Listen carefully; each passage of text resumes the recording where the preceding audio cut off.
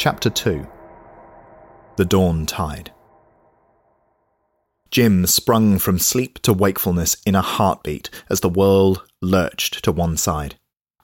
Instinctively, his hand shot out and caught the edge of his bunk hole before he could topple out to the decking below. The ship was turning.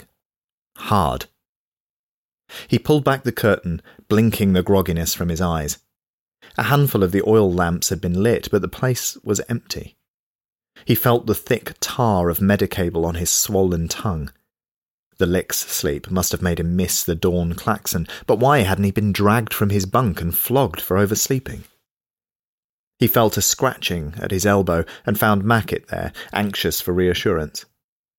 Jim fished the last few grains of salt rice from his pocket and laid them down for his pet. "It's okay, Mac. You stay here, all right? I'll be right back, I promise." Sliding down from his bunk hole, Jim set his feet unsteadily on the deck. The ship lurched again, turning hard the other way and forcing him to leap over his unstashed tanks as they rolled across the floor, slamming heavily into the bulkhead.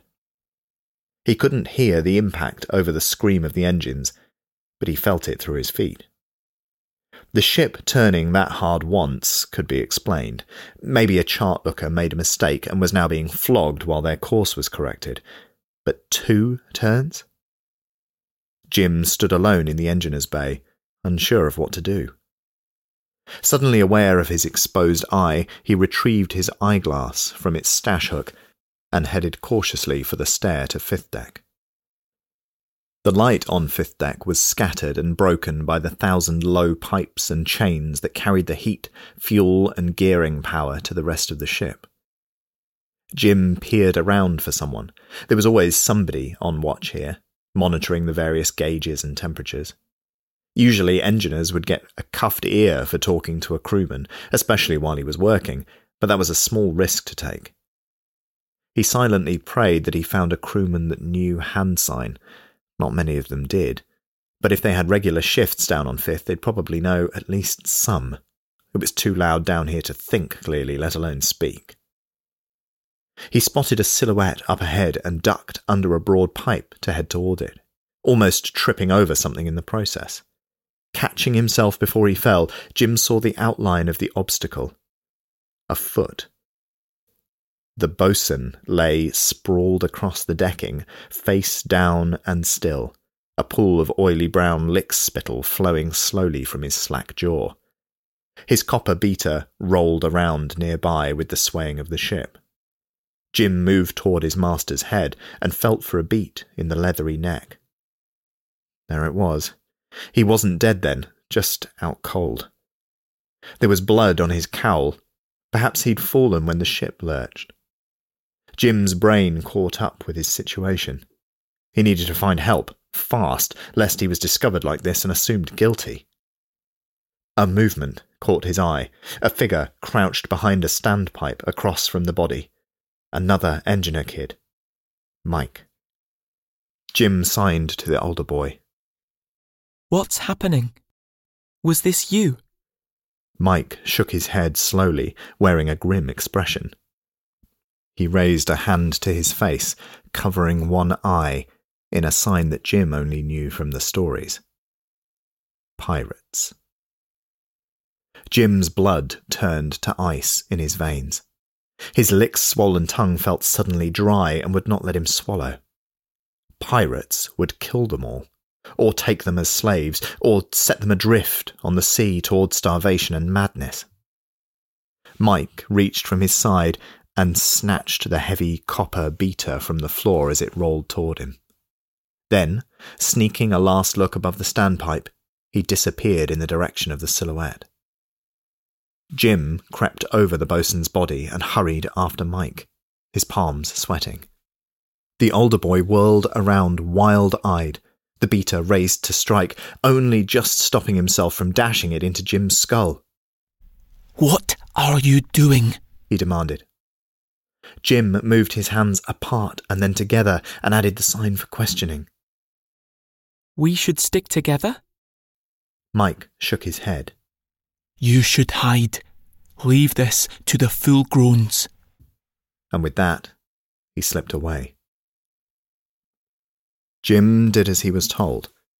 For what felt like an eternity, he crouched, frozen still behind the standpipe, straining hopelessly for any sound from above. Eventually, his imagination and curiosity got the better of him. He had to at least see what was happening, and who better to move through the ship unseen than an engineer? Stealing back down to 6, Jim collected his rope and hooks and headed for a port side access panel. There were few better hiding places than the narrow cavity between the superstructure and the hull, and there were unpatched holes aplenty that he could use to spy on the action. The climb up was interrupted by the engines giving out. Whether deliberate or by sabotage, the trussle was no longer under power, and with the departure of the power, so returned Jim's hearing. He heard the unmistakable crack of gunfire from somewhere above, and a grinding against the outside of the hull, just inches from where he hid. Careful now not to give himself away by the noise of his climbing, Jim continued upward toward an unpatched hole in the hull no larger than his own head. Magflies buzzed hungrily around the lip of the opening, gnawing and widening it a mouthful at a time. Jim swatted them away with a whip of his rope and settled himself against the superstructure. It took a moment for his good eye to adjust to the bright sunlight streaming through the hole, and a moment longer for his bad eye to catch up, but soon he was able to cautiously bring his face to the jagged hole and peer out. Great ropes were laid against the hull, reaching up further than he could see. Craning his head downward, he saw their anchorage. A boat, barely 1/5 the size of the trussle, with a half-dozen such ropes clinging to the sides and top of the larger ship like an octopus grappling a larger prey. The ship was queerly made. She had huge white sails for power, odd enough, but stranger still, she seemed to be made almost entirely of wood. Jim squinted at the peculiar vessel, discerning the figures of pirates on her deck, dashing between cover as gunfire rained down overhead. There was a yell from above, and a terrible scraping sound, then a great mass of scrap metal plummeted from the trussle, hitting its mark and smashing into the wooden pirate ship below, tearing sails and snapping ropes as it went. There was a great cheer from the crew above as the pirates below leapt to secure the broken lines. Jim froze as he heard movement directly above him. Stealing a glance upwards, he saw Boots stepping across the superstructure through a larger hole in the hull. Boarders. Jim's mind raced. He was level with 3 deck, so the pirates were coming aboard on 2, right beneath the fighting on top deck. He had to find a master, or even just a crewman. They'd know what to do. Jim mapped the scene in his mind. From here, the quickest route out of the hull cavity and into the ship proper was through the large rust hole directly above him, but that was no good. The boarding pirates would surely be watching their backs, guarding their escape. But there were many other holes on 2. Repairing the damage inflicted by the swarms of hungry magflies was a constant battle, but the lower decks were always the priority, being that much closer to the water. Up here, there were holes aplenty. Jim hurried toward the bow of the ship, climbing nimbly between the steel struts of the superstructure. There, above him, familiar rays of daylight speared through the hull, old bullet holes now widened by magflies, and opposite, the air intake he'd repaired a few months back. He climbed up, inspecting the grating around the air duct. Just as he'd remembered, a shoddy bit of welding by one of the other boys, right next to a damaged section of the hull. Magflies had made short work of the thin metal, which was now barely hanging in place. Jim peered through to 2 deck, checking the coast was clear, then braced himself against a strut and kicked against the damaged grate, tearing through it like cloth. Scurrying through, Jim found 2 deck, deserted. The oil light up here was augmented by shafts of daylight filtering down from top deck, along with the sound of footsteps, gunshots, and the cries of battle. Jim rarely spent time on 2. It was mostly accommodation for the masters, and when he did, it was best to stay out of the way. Today he needed to find someone, though it went against the instinct of many years on board. He pulled open the first few dorms and found them empty, some immaculate, some clearly evacuated in a hurry. Then, bathed in a pool of light from above, a body. A wiry crewman sprawled across the deck at an awkward angle. Jim crept closer and felt for a beat. It was weak, but there. His skull had been cracked by a bloody stone lying nearby. Jim tried again to swallow, but his tongue still refused. Suddenly a hand clamped across Jim's mouth, dragging him back into the gloom. Panicked, he lashed out and bit down hard. His attacker cried out, dropped him, and struck him across the face with the back of a hand. Jim fell hard to the deck and felt the lens of his eyeglass shatter beneath him. He whirled around, his head reeling from the blow. Pa Carrick stood over him, his image broken and refracted through the shattered lens. He reached down once more, and Jim braced for the punishing blow, but it never came. Instead, Jim found himself dragged into a dark dorm and felt the hot, stale breath of the Pa on his face. "Heretics! They're here, on this deck!" he rasped, an inch from Jim's cheek. Jim squirmed away from the old man. I know, Pa. I came up to tell someone, but Jim was hushed by a thick finger pressed to his lips. "What's your name?" rasped the Pa. My name, Jim Hatcher, Pa, he answered, a little off guard. He'd been on the Trossel now 8 years and couldn't remember ever saying his own name aloud. "Go above, Jim. You must tell them we are down here. If they take the ship, we'll all be killed. Find someone." And with that, the old Pa thrust him from the dorm, pulling the bulkhead door shut between them. Jim steadied himself against the wall, squinting through the broken lens that split each shaft of daylight into 3. His cheek burned from the Pa's blow, but now he had a task. The old priest had charged him with saving the ship from the pirates, just like in the stories. Summoning his courage, Jim crept toward the broad top-deck stair, slinking from one hide to the next along the way. The sounds of gunfire were loudest here, and as he drew near, he saw the figures of 2 armed men in the oily grey overalls that marked them as the Trossel's own crew. They were crouched almost to their bellies at the top of the stair, and were firing out across top-deck from behind the scant cover it provided. But before Jim could sprint up the broad steps and warn them of the danger below, a movement in the darkness beyond the staircase froze him. A heavy-set, bearded man was creeping toward the defenders from below. His face was hidden by a deep hood, but his thick, tattooed arms were bare, and he carried a heavy beater in one hand. His gait was lopsided as he crept. Jim had to stifle a gasp as he saw the man's right leg was missing from the knee down, a bright copper prosthetic taking its place. The pirate nodded across the foot of the stairwell, and Jim followed his gaze to another figure lurking in the darkness. A woman, this time. Young, barely older than Mike, and handsome. She had a dull purple sash bound around her left arm and carried a tall staff in her right. Peering up at the Trossel's defenders upon the stair, she reached into a satchel and withdrew a smooth stone, couching it in a strip of fabric at the top of her staff. Jim's mind raced. He couldn't catch the crewmen's eyes from down here. Their attention was fixed firmly on the fighting above. And even if he could, they were top-deckers. They wouldn't know the hand sign to read his silent warning.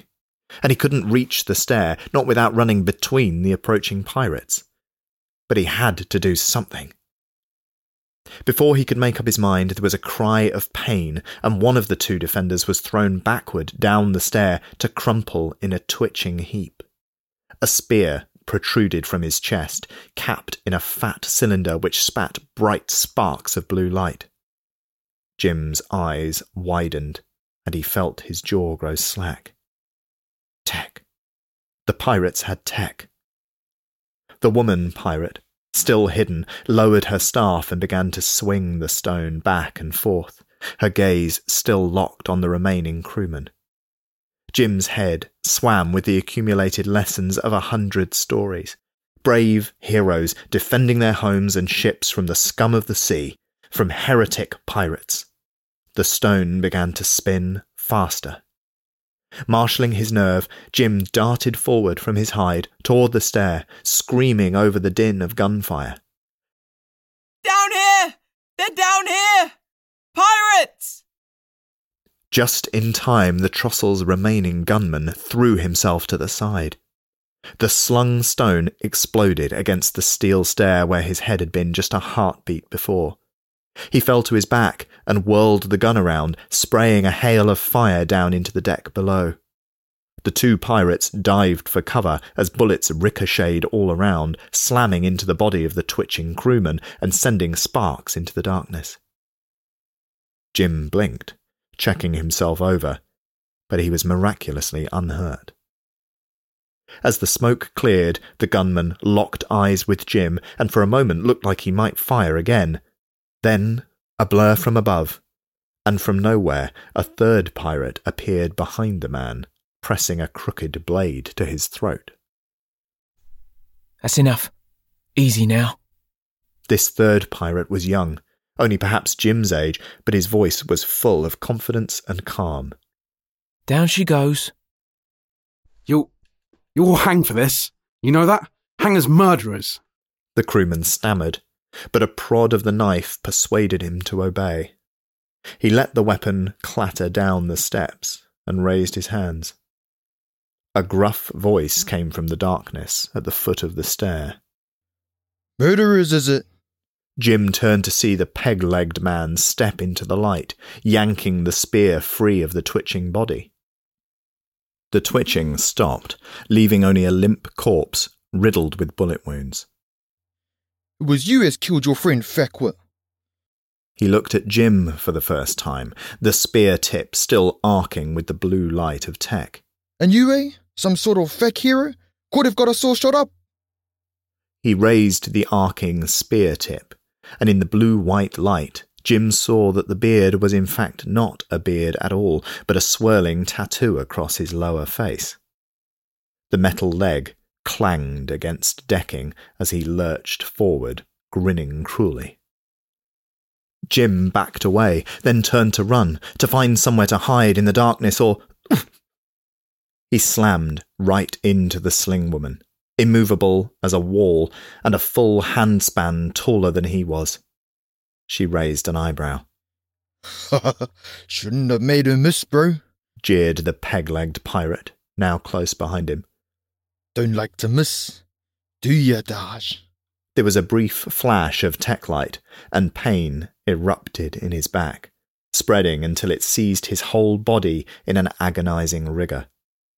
He saw the copper peg leg and the floor close up, and wondered how he got there. A heartbeat later, and he was swimming in blackness. Daylight pierced the darkness as he woke, split 3 times and refracted through the thick, shattered lens of his eyeglass. Every muscle ached, and he felt the hot pang of the Par's blow swelling beneath his good eye. The burns on his forearms chafed painfully against a rough rope behind his back, and he realized he was bound. A fresh sea breeze blew over him, free of the usual diesel tang. He blinked into the light, trying to process everything. He was on top deck. There were other engineer kids kneeling nearby, also bound at the wrist.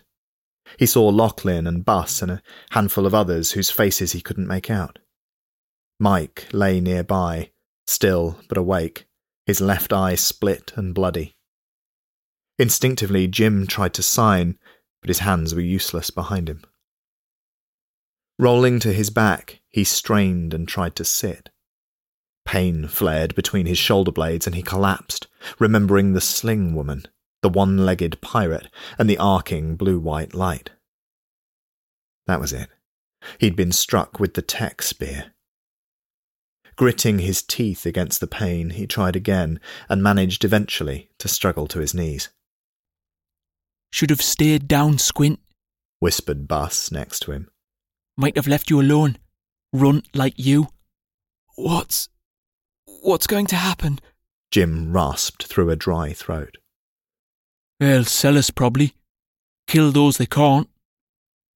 Bus spat blood onto the ground and indicated the high ship's railing above them. They already threw the captain overboard. Jim's palms began to sweat. So they were killers, just like the Pa said. He scanned the deck, weighing the state of things. The pirates were clearly in charge now. Jim saw the one-legged man strutting around a group of the senior crewmen, his heavy beater prodding them here and there. The man's hood was drawn back now, revealing more of the swirling tattoos that covered the lower half of his face. Not the face of a man, not quite. In fact, he couldn't have been any older than Mike. In fact, as Jim looked around, not one of the pirates was full-grown. He saw again the knifeman that had appeared from nowhere, now turning out the pockets of the prisoners with a grin. A huge Easterner boy with bright, narrow eyes, thick arms crossed over a barrel chest, smiled and joked with the other pirates as they went about the business of sorting, searching, and binding the Trostle's crew. A firm voice carried on the breeze. Found a cleric? Jim turned to see the sling woman, emerging from below, even more striking now in the daylight. Daj, she had been called. She shoved Pa Carrick before her, moving confidently and handling the old preacher with a ruthless, iron strength. He was hiding below, she added pointedly. The Pa bristled with indignation, but on seeing the state of things on deck seemed to swallow his pride and stayed put when he was shoved to his knees to be bound alongside the others. Jim, filled with shame at having failed in the task set for him by the Pa, tried not to meet his eye. Daj whistled a low call at another pirate on the quarterdeck before tossing one of the Trostle's rifles up to him. The boy that caught it was small and frail-looking, his skull thickly bandaged, though he appeared unhurt. He caught the weapon clumsily, then wound up and flung it, well clear of the hull, and into the water below. Jim saw he had a pile of a dozen similar guns already at his feet.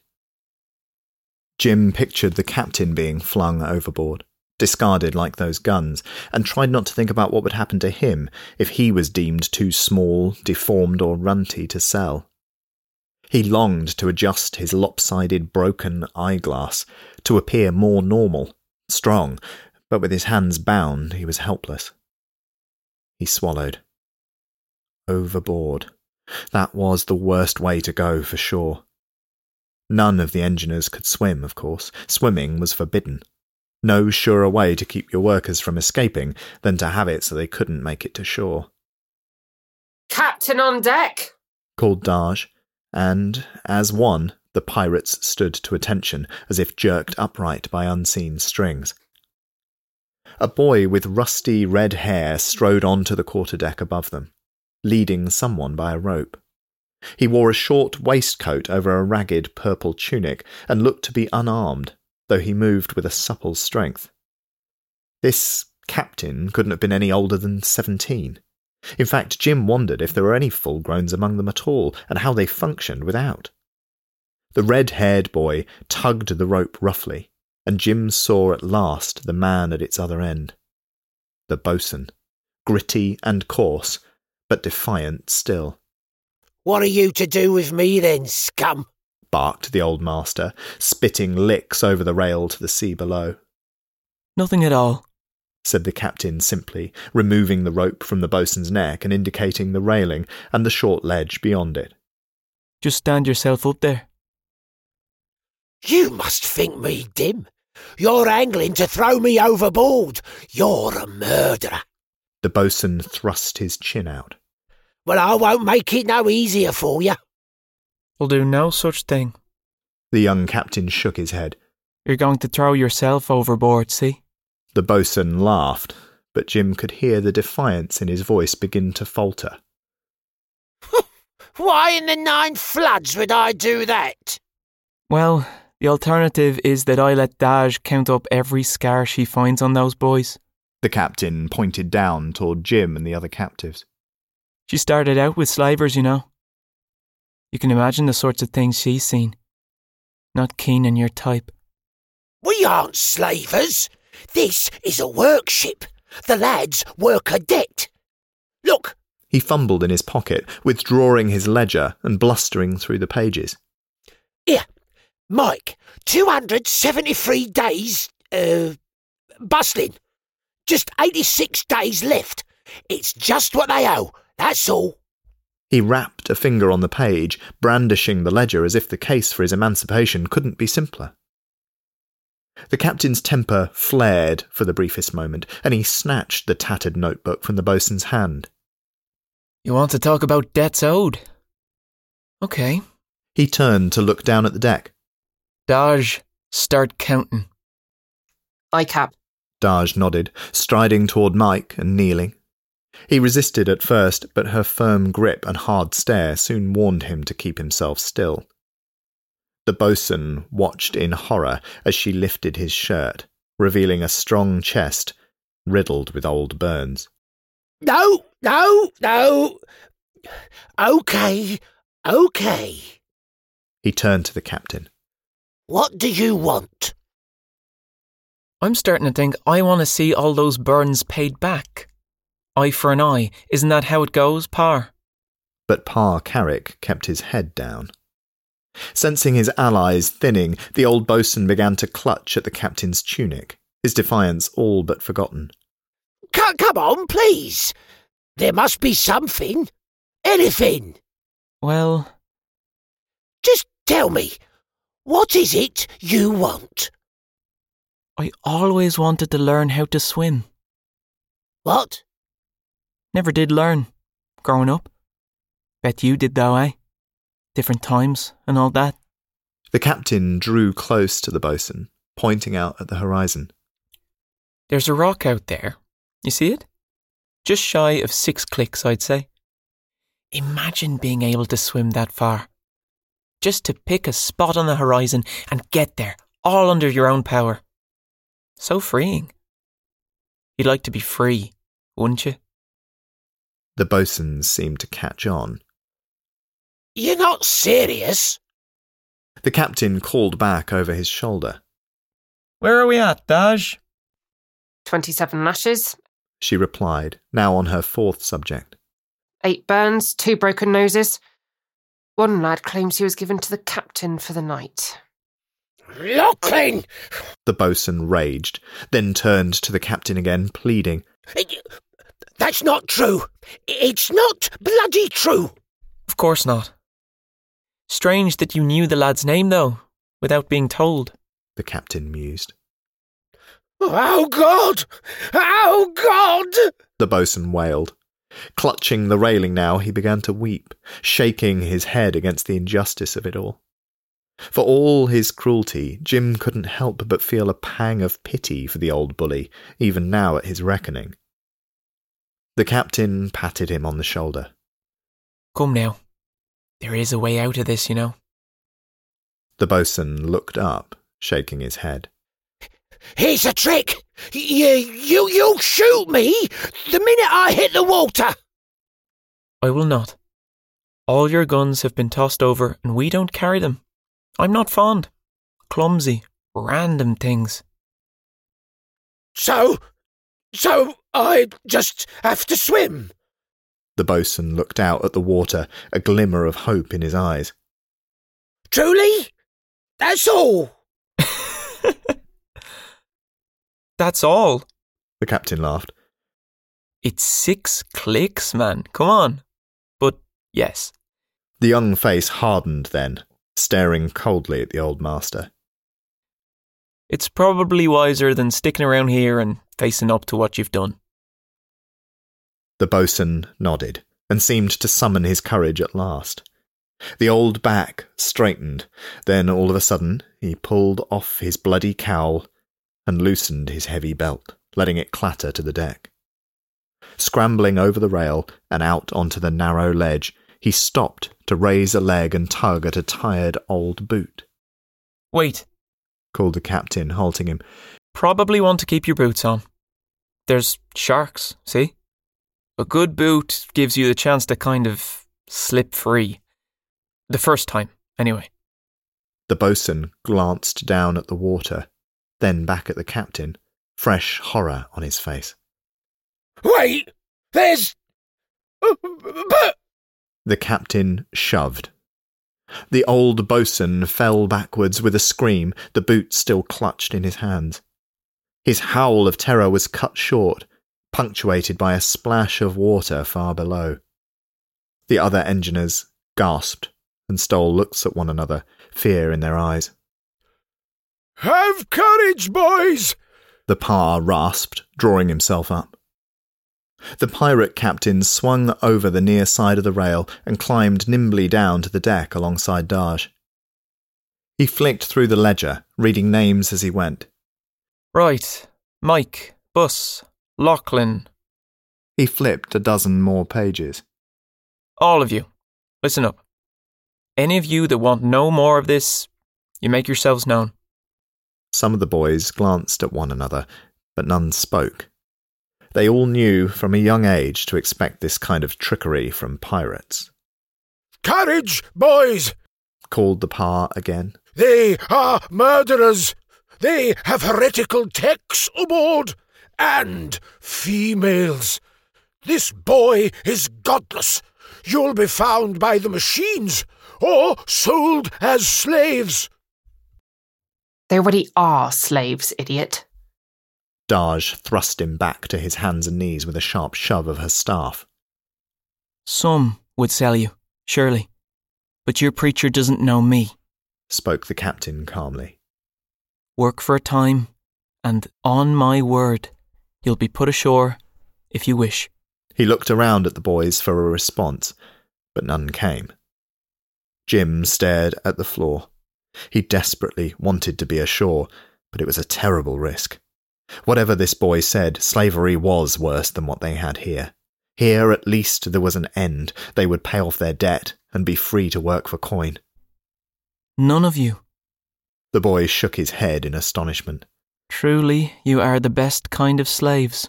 He turned, and with a smooth, supple motion, flung the ledger up past the quarterdeck and overboard. He looked around for any hint of reconsiderates, but seeing none, turned to leave. Very well. May your next master be less cruel than the old boatswain. Cap, wait! As he turned, one of his companions called out and dashed over to whisper in his ear. This pirate was slender, his uncommonly kind face crowned with a purple bandana. He gestured down toward the queer wooden ship below, leading the captain to sea. The captain strode to the grab rail and peered down, then turned back to the captive engineers with a frown. Change of plan? It seems your lot damaged our shielding in the fight. Who among you is the best weld maker? Jim's chest constricted. He stared at the ground so hard he thought he might bore holes in the hull. He'd never worked on shielding, of course, but none of the other boys could weld as neatly or as fast as he could, and they knew it. In other circumstances, they would never admit it, not in 1,000 tides, but... Squint, murmured a voice behind him. Yeah, Squint, agreed Bus quickly beside him. It's Squint, nodded Mike. Soon there was a chorus of overlapping mumbled answers, none of the boys meeting his eye or that of the captain. Well, growled the captain. Which one of you is bloody Oh, I see. The captain crouched before Jim and took his chin in a firm hand, guiding his gaze upward. The face beneath the shock of rusty hair was stern, but still somehow childlike. Dark eyes seemed to take in every detail of Jim's face, lingering on the eyeglass and the weeping blue eye beneath. You got scanned blood, lad? He asked coldly, pulling a knife from his boot, tossing it and catching it nimbly by the hilt. Jim shook his head emphatically, his mouth suddenly dry, his tongue slack for words. The captain looked at Jim's dark skin and hair and seemed to accept this for true. Name? He demanded, reaching around to cut Jim's bonds. Jim Hatcher, sir. The captain grunted a laugh and pulled Jim to his feet, shoving him toward the wily young pirate with the crooked knife. North, take Jim Hatcher, sir, to the Archon. Our voyage through the world of the Risen Tide continues in the next episode, which is already here on the Tales of the Risen Tide podcast. New chapters will be released on Monday and Thursday every week, so hit subscribe to stay up to date, or if you just can't wait, the full tale is available today on Audible, Spotify, and more. If you'd rather read than listen, head over to talesoftherisentide.com or Amazon to grab yourself a hard copy or ebook. Thanks for listening.